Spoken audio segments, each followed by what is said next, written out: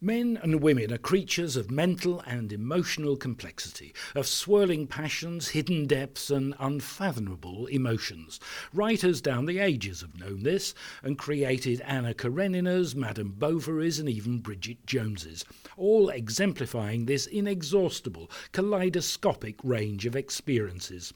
The trouble is, they're wrong. We're wrong in believing that such hidden depths really exist. That, at least, is the claim currently being made by the man sitting in front of me now. The mind is flat, according to Nick Chater, Professor of Behavioural Science here at Warwick Business School, and we have no hidden depths at all. That's the subject of his latest research and book, and Professor Chater joins me now for this Warwick Business School podcast. Professor Chater, that was a very brief attempt to précis your work, but fill it out for me. Well, I think it's a pretty good start, actually. The literary examples are particularly interesting, because when you think about literary characters, Anna Karenina or Madame Bovary, one has the sense that these are very rich characters. You feel they have enormous complexity and depth, and one could discuss them for hours. But if you actually look at what's in the text, what's in the text is often surprisingly minimal. So with Anna Karenina, for example, even her physical description is extraordinarily sparse. So you know pretty much nothing about her. In fact, even the colour of her hair I don't think is specified anywhere in Tolstoy's book. But that's also true for her emotional character as well. So she does stuff, she says things from time to time, and that gives you a sparse sense of the kind of person she is, and from within which one can create all kinds of complexity. One can imagine all kinds of ways of filling in the gaps. And indeed, this is one reason that literature is interesting, because we can take what's relatively skeletal set of information and debate. Was this her motivation in committing suicide, or what did she really feel about her love of Vronsky? Was this true love or some kind of mad infatuation, or whatever aspect of the story you want to pick on? One can pick that up and debate it and wonder about it. And the illusion I think we have is that we think, yes, but if Anna Karenina were a real person, the truth about these motives, the truth about her thinking, the truth about the way in which she was conceiving the world, would all be definitively true one way or the other. And it would just all be in her head. If we could sort of read out what her brain was really thinking. Of course, she isn't a real person, but if she was a real person, if we could only look inside her brain and see what was going on, all those questions would be answered. And that's a complete fiction, I think. I think to Anna herself, if she were a real person, she'd be in no better position than we are to explain her behaviour. She'd give us contradictory interpretations of what she's doing or why she was acting as she was. Anybody asking her at the time or probing her brain or experimentally testing her in any way at all would have no special privileged way of saying, actually, what you're really trying to do is this. It's all a matter of interpretation. We're interpreting each other all the time. We're interpreting fictional characters. We're also interpreting ourselves. Now, you're not primarily a literary theorist, you're a behavioural scientist. So how does that compare to the real world? One assumes we do have depth, but you would say no. Yes, I think we're very complicated, so I don't want to understate the sophistication of the human mind. In fact, we're far more complicated than any computer we can build. So one thing I'm actually quite interested in is how one could build computational models that approximate human intelligence. And it's extremely hard to do this. And one reason it's hard to do it is because we're so unbelievably creative. So given fragments of information about a person, including ourselves, or fragments of visual information about a scene, we can see actions, agency, facial expressions, words, people, a blooming, buzzing mass of complexity. And we can do that effortlessly and quickly. And the illusion we have, so that's remarkable. I mean, I don't want to downplay the astonishing creative abilities we have. But what we tend to do, instead of thinking this is an astonishing creative ability that we're exemplifying, we tend to think, I'm reading out what's in my head. So if you ask me, for example, why I made a particular decision, I give you an explanation, and you might say, yes, but is that quite right? Let me probe that a bit further, and then I'll give you a further explanation. And I can go on like this all day, and I can give you further explanations, and one interpretation of what's going on is that I'm just looking inside my head and thinking, I can see there's a thought there. I'm going to tell you about it. You've asked me another question. Oh, I've got a thought for that one too. And they're all sitting there, as it were, in a giant archive waiting to be uncovered. But in fact, I think it's much, in fact, there's lots of evidence to support this, but it's much more natural when one thinks about it to think, oh no, hang on, we're creating this story as if we are filling out a fictional character. It just happens to be that character is our character. Now that's the theory, but what's the evidence for it? Why would you believe that? Well, let me give you a couple of examples. So one, which is rather nice, is that experiments on split brain patients. So these are people who had severe epilepsy, and one strategy for dealing with severe epilepsy was to try to contain it within one half of the brain by surgically severing the connection between the two cortexes. So the large sort of folded area visible at the top of the brain is the cerebral cortex. It's split into two halves like a walnut. You cut through the connections between the two. Now, this means that you can probe, ask questions of, and get answers from the different halves of the brain independently. So as it happens, rather confusingly, the brain is cross-wired. So the left half of the brain controls the right hand and looks at the right-hand side of the world, and the right-hand half of the brain controls the left-hand side of the world, your left arm, your left leg, and looks at the left-hand side of the world. I won't worry about that from now on, but it is rather confusing when you look at the details of this story. So imagine you've got the ability to separately feed information in to one half or the other. Actually, if I want to tell the right half of the brain something, I feed it in with the left, and it's the opposite for the other. And if I want to get information out, I can just ask questions by getting the right or left hand to answer, because they are connected to different halves of the brain, again with the crossover wiring. So now this means that I can ask the left hand to do something, it'll do something, and then I can say, and then I can ask the right hand to do something, and it'll do something. Now, as it happens, though, only the left side of the brain is really in control of language. This is not perfectly true, but roughly speaking, most of the activity that's associated, most of the brain activity involved in language is on the left. So, for example, if you have severe damage to some parts of the left half of the brain, your language will be severely damaged, and that's much less true on the right-hand side. So this means that you can ask the left half of the brain to explain the behaviour of either hand. And in the case of the right hand, because of this crossover business, in the case of the right hand, the left hemisphere actually is in contact with the relevant bit of brain that controls the right hand. So you might think, well, I can ask about the right hand, it will give me a sensible answer. So why did you act that way? Why did you pick that cup up? Why did you point to that picture? And the left hemisphere will tell you a nice story about it. But the weird thing is that if you get you instruct the left half of the left hand to do something that's controlled by the right half of the brain, then the language area has no idea what that's doing, doesn't understand it at all, has no connection, but it will still tell you a story about it. So off goes the left hand, points to something, picks something up, and the language system, the left hemisphere, will explain what's going on fluidly, happily, no sign of any difference with the previous case, even though it can't possibly have any information because the connections between the two halves of the brain have been cut. Not only that, the experimenter, by devious trickery, which would be too complex to go into in detail, the experimenters, especially Michael Gazzaniga, American neuroscientist, did lots of clever studies where you cleverly trick the one half of the motor system, the left hand, to do something in a surprising way, and then you try to explain it. You ask the person to explain it, and they give you an explanation which you know is wrong because they can't possibly know about the trick. But out comes an explanation, just as happily as if you're explaining something you could understand.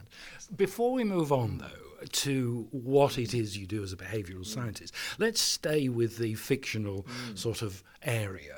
And, if you're right about us not having hidden depths, then the great writers of all time, from Homer to Shakespeare, from Milton to Tolstoy, have got it all wrong. Well, I don't think they have. So I think we should think about the process of creating literature as very much a natural extension of the process of understanding and describing our own behaviour. And I think that's entirely a reasonable thing to do, even if what one's not doing is looking inside one's own mental depths to do it. So if I see my hand setting off and picking something up, it's not hardly a remarkable creative act to think, I guess I was thirsty, look, I'm heading towards the cup of tea. The illusion we have is thinking, no, I'm not doing that. I'm not watching myself and interpreting my behaviour. I've got some sort of special direct way of looking inside of my motivations and saying, I wanted tea. That explains the fact that I'm moving in this way. In reality, it's all backwards. So we're observing our behaviour and inferring, well, this must be what's going on because I guess this would make sense of my behaviour, just as if we're trying to understand somebody on television or just another person. We're using the same interpretative machinery. And of course, that's what the great writers are doing too. Of course, they're also creating the characters, but they're creating characters through their actions, through their behaviour, so that we can interpret them. They're not really, it's a bit of a fiction, a bit of an illusion that I think we harbour but shouldn't, that what they're doing is somehow penetrating the innermost psyche. But in the real flesh and blood world that you and I inhabit, we're complex organisms, wrestling with dilemmas, morally complex issues, let alone with dealing with a variety of emotions. There's got to be some depth, some profundity to the mind, hasn't there? Well, I think depth is probably the wrong metaphor, but there is lots of profundity or complexity, I'd say. So I think rather than thinking that our brains are a sort of giant archive with the solutions to all possible questions, the full description of all the things we want, all those hidden motivations that we're a bit quiet about, they're all in there written down, and these determine our behaviour in a way that we don't fully understand. And sometimes we can peer into the archive, but sometimes the archive's a bit dark, we can't see everything in it. Sometimes bits of the archive might be repressed. I think that's the wrong way to think about it. I think a more appropriate way to think about the way the brain works is that we are continually sort of extrapolating past experience to deal with an ever-changing world. So if we're in a new situation, the way the brain copes with this is to think, what situations are a bit like this? Where have I been in a situation like this before? Well, I see a few, and rather dramatically extrapolating from those few, it'll use the things that it's learned, the way it's interpreted those situations, the way it behaved in those situations, to condition what it's going to do now. So the brain is very much a precedent-based, rather than a principle-based system. Rather than having sort of deep principles underlying it, it's rather like legal system. So the common law system is a lovely analogy for the mind. And I think actually not accidentally, rather beautiful analogy. Because the way the common law works is every time a new case comes up, rather than looking back at some great statute, some vast outline of the full complexity of the law, all beautifully laid out before you, what you actually do is you look back at past cases. You say, well, this case looks a bit like that one, or it's a bit like that one. And then there's a battle to work out, well, which case do we think is most relevant, and do they imply that we come to different conclusions? And then this new case that you've just created now becomes a precedent for the next and the next and the next. So this sort of sequence of cases, this is the nature of the richness, I think, that human thought consists in. It's not hidden depths of a mysterious kind. It's essentially it's all at the surface, but the surface is always referring back to past bits of surface. I mean, would I be right in saying that your conclusions appear to run counter to at least two of the great geographers of the human mind, Freud and Jung, yes, with the great sort of impenetrable thicket of the id in Freudian terms and the immensity of the collective unconscious in Jung's term? Yes, no, absolutely. I think I am directly opposed to that perspective. And I think, if you look at the sort of specifics of let's take the Freudian methodology, the approach Freud gives is a very good illustration of the amazing creative powers of the mind, but mistaken as a sort of scientific analysis. So the way the typical Freudian analysis will work is you'll have, for example, a little bit of dream, a little fragment, and a few surrounding bits of collateral information. Freud will take a look at this and think, I know what's going on here, and he'll give a long and extremely detailed explanation, which is, as it were, as a literary piece, is rather interesting. So you can imagine that there could be that this. The headgear of this horse somehow resembles the father, and the father is a figure of who needs to be overcome. And there's a complicated tale is told, and it's an interesting tale. And so what Freud's doing there is, I think, something very much like literature, of a rather imaginative and interesting kind. He's creating a new framework for us to create little stories about ourselves. But the illusion is thinking, no, I'm not just creating stories. That's what's going on in the mind.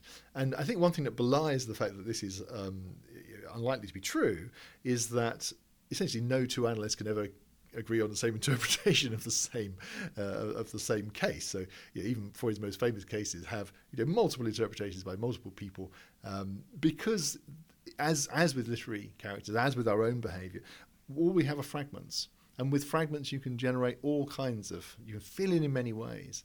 And what are the practical implications of your findings, on the way we interact with each other? Yes, I think I'd highlight a couple.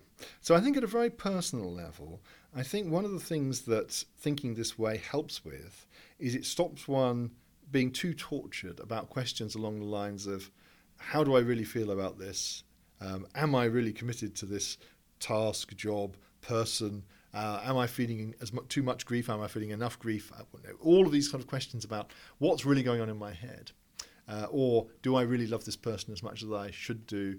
Do I love one child more than another? All of these questions, I think, are questions that sound like the answer is going to somehow lie within you.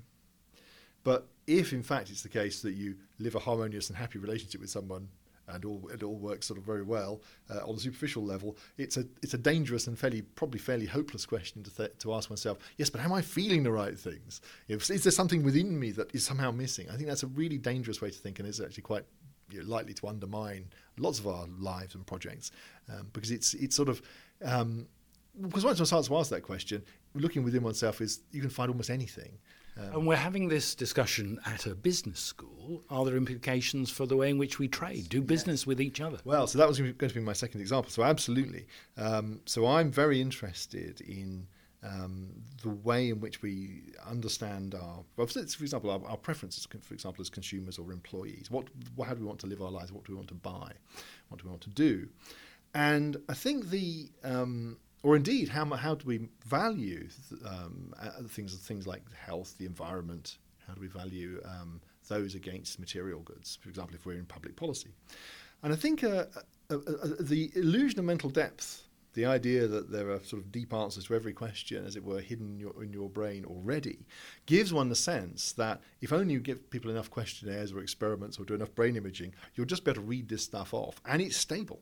So you'll think to yourself, if you're having that mindset, that there really is an answer to how much people value some aspect of the environment, or how much they value health versus money, or there's a real answer to whether they prefer Coke or Pepsi or anything else. And we just got to find this answer out. And people may not be very sure about the answer, and they may be rather bad at telling you it, but it's in there somewhere.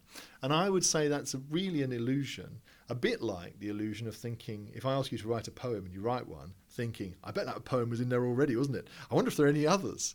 To which the answer is no, you created the poem then. And so I gave you something to do, and you did it.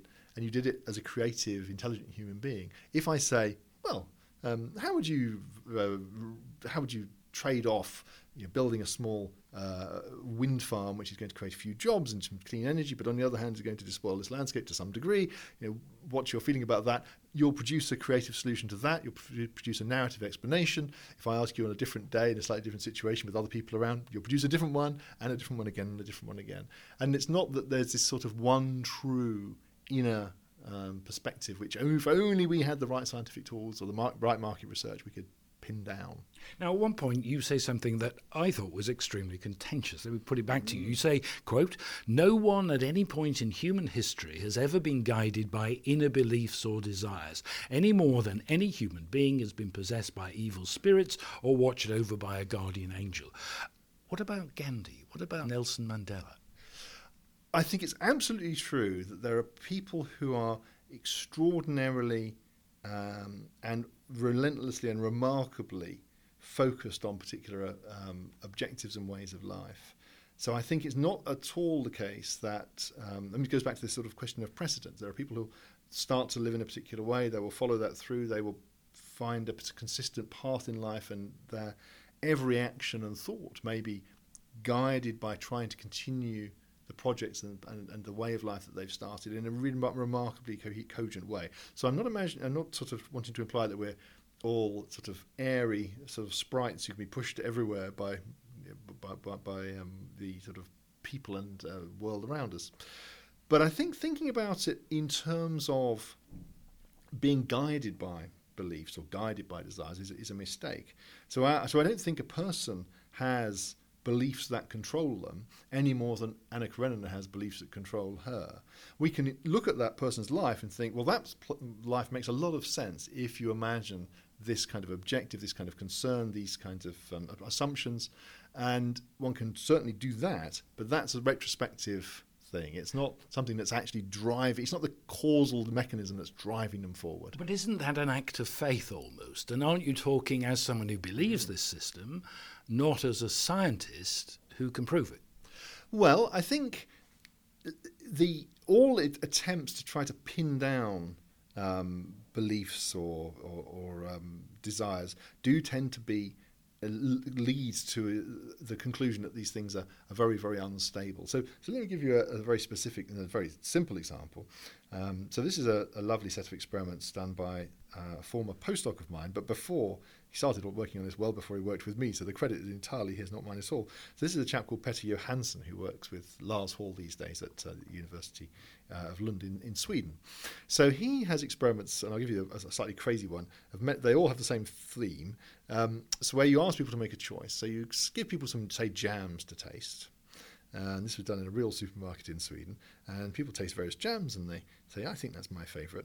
And now then, you, using a literal magic trick, and most of his experiments involve some sort of magic trick, you then give them the jar to taste again, so have some more of that one you liked. But in fact, it's a double-ended jar, and you just twist it over, and to little do they know, they then take the lid off and have a bit more, but it's not the same jam. In fact, it's the jam that they've just rejected.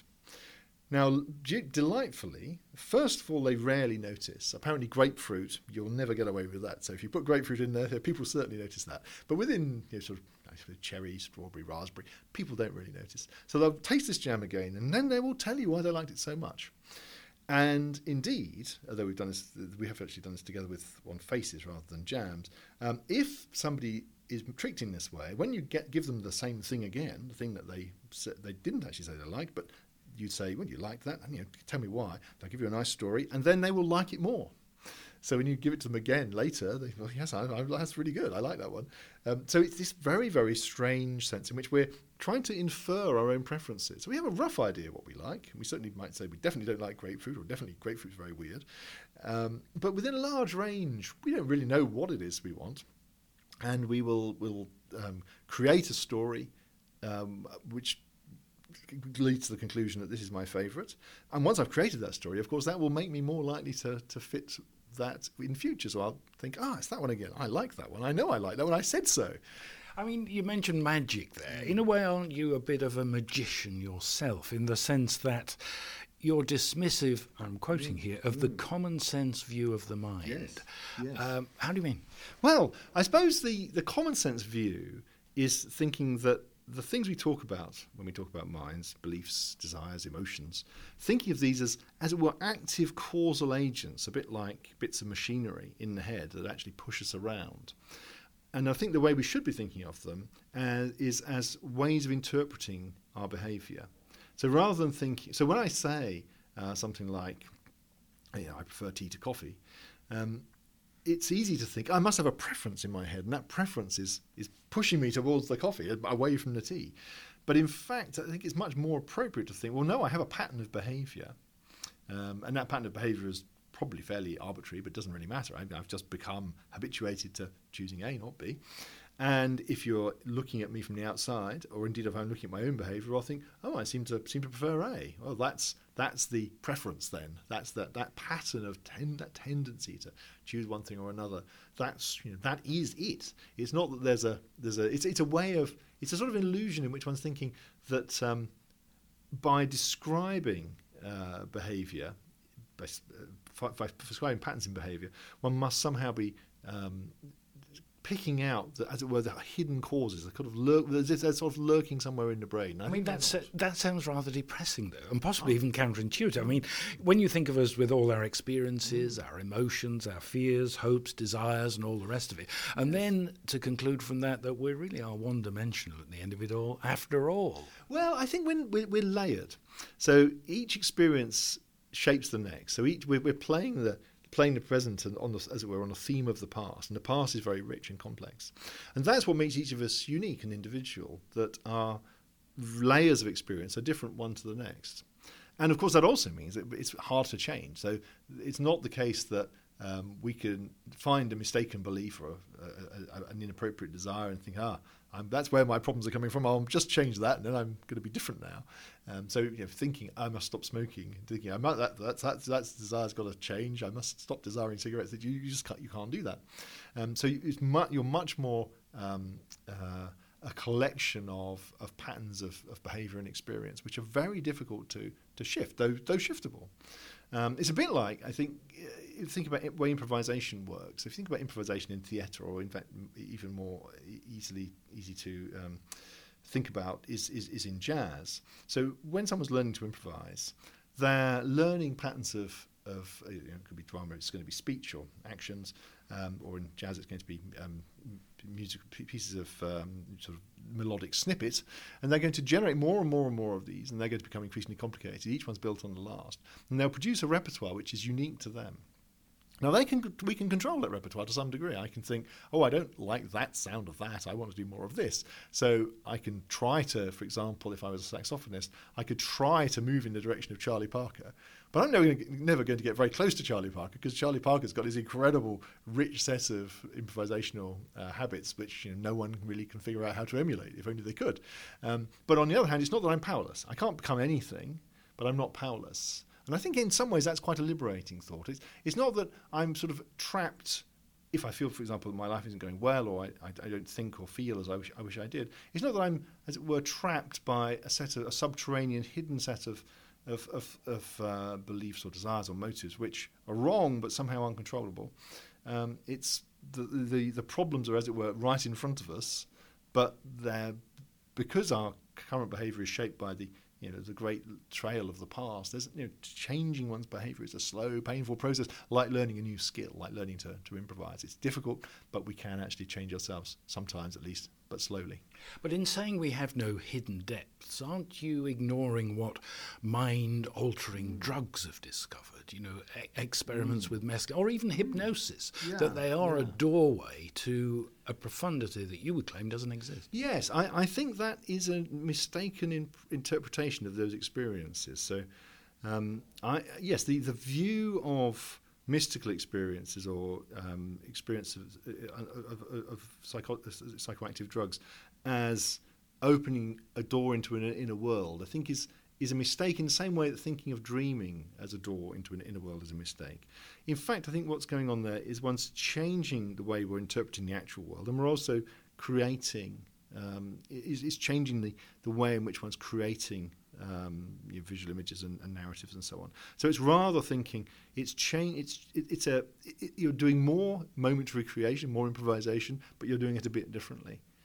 Rather than there's an inner reality and you've just found a sort of a doorway into it. So the way we experience our lives, the way we live our lives can be enormously variable. I think the flatness of the mind is something that's probably pretty universal. Because, you say at one point the mind is flat with no hidden depths, as we've been discussing. Mental depth is an illusion, and that we are, or the brain is, a consummate improviser. What do you mean by that? Yes, I suppose there's a sort of magic conjuring trick that the brain plays on us, and the conjuring trick works like this. If you ask me a question about what I think about something and why I have a certain belief, say it's a political argument, I'll find myself giving a justification. And if you then counter with some perfectly reasonable counter, I'll think, yes, well, I've got an answer to that too, and another answer, and another answer. But these answers are things that I'm creating as I'm going along. Now, what I might imagine is I might think, those answers are just what I believe. I believe them before you asked me. These beliefs were just sort of sitting there, ready to be, as it were, downloaded. And I think that is, because we're so fluid, we're so amazingly good at generating answers to just about any question that one is asked, then we have the sense that the answers are already pre-stored. And I think that's interesting in another way too, because it also applies to questions we ask ourselves. So if we think to ourselves, why did I buy that car, or why did I take that job? Sure enough, out comes an answer. In fact, sometimes out come several answers which aren't quite the same answer, or if you ask yourself on different occasions, you don't always give the same answer. So I think but the very facility, the readiness with which we do that, I think fools us into thinking, yes, we're just reading this off. There's a kind of giant mental book of all thoughts that I've ever had, or ever will have, all my desires, all my motives, it's all in there. And are these illusions of operating according to these hidden depths, are they dangerous for us? Well, I think they can be dangerous, yes, I think they can be. For example, I think, as I mentioned before, one danger is thinking that one ought to have certain inner experiences, which one may or may not feel one does have. But similarly, I'm also thinking that the way to help oneself deal with difficult things is to look inward rather than outward. So in a very sort of superficial but easy to explain example of this would be something like stage fright. So if you're going to be on stage doing something or other, performing, talking. This is something that leads to nerves. So before you go on, you feel nervous. Now, if one has the hidden depth perspective, you might find yourself thinking, my goodness, am I terrified? Oh, I think I may be. Oh, my goodness, I am. And then before you know it, you've interpreted your probably quite understandable keyed upness as being terror, potential panic might be coming. You start to speculate that this is possibly going to stop you functioning. And this is something that can sort of build in a really nasty loop. If, on the other hand, one thinks, yes, there's some nervousness, well, that could mean absolutely anything. Probably it's typical nervousness before something like this. There's no question of looking at it closely, peering at it more and more intently, and thinking, now, come on, are you terror or are you mere nervousness? In fact, I think that very process of introspection is very dangerous, because the more you look, the more amplified and the more threatening this whole thing becomes. So finally, how would reading your research, reading your book, change people's lives? Well, I hope it will help people feel, and it certainly helped me feel, that we're more open, creative, and more in charge of our own lives than we might realise. We're not perfectly in charge. It's not every jazz saxophonist has the freedom to become Charlie Parker. We can't magically transform ourselves into anything we want, but we can step by step change our lives in a way that establishes new patterns of thought, new habits, new ways of living, which will gradually change us in a way that we might prefer. Nick Chater, thank you for sharing your thoughts. I'm Trevor Barnes, and this has been a Core podcast for Warwick Business School.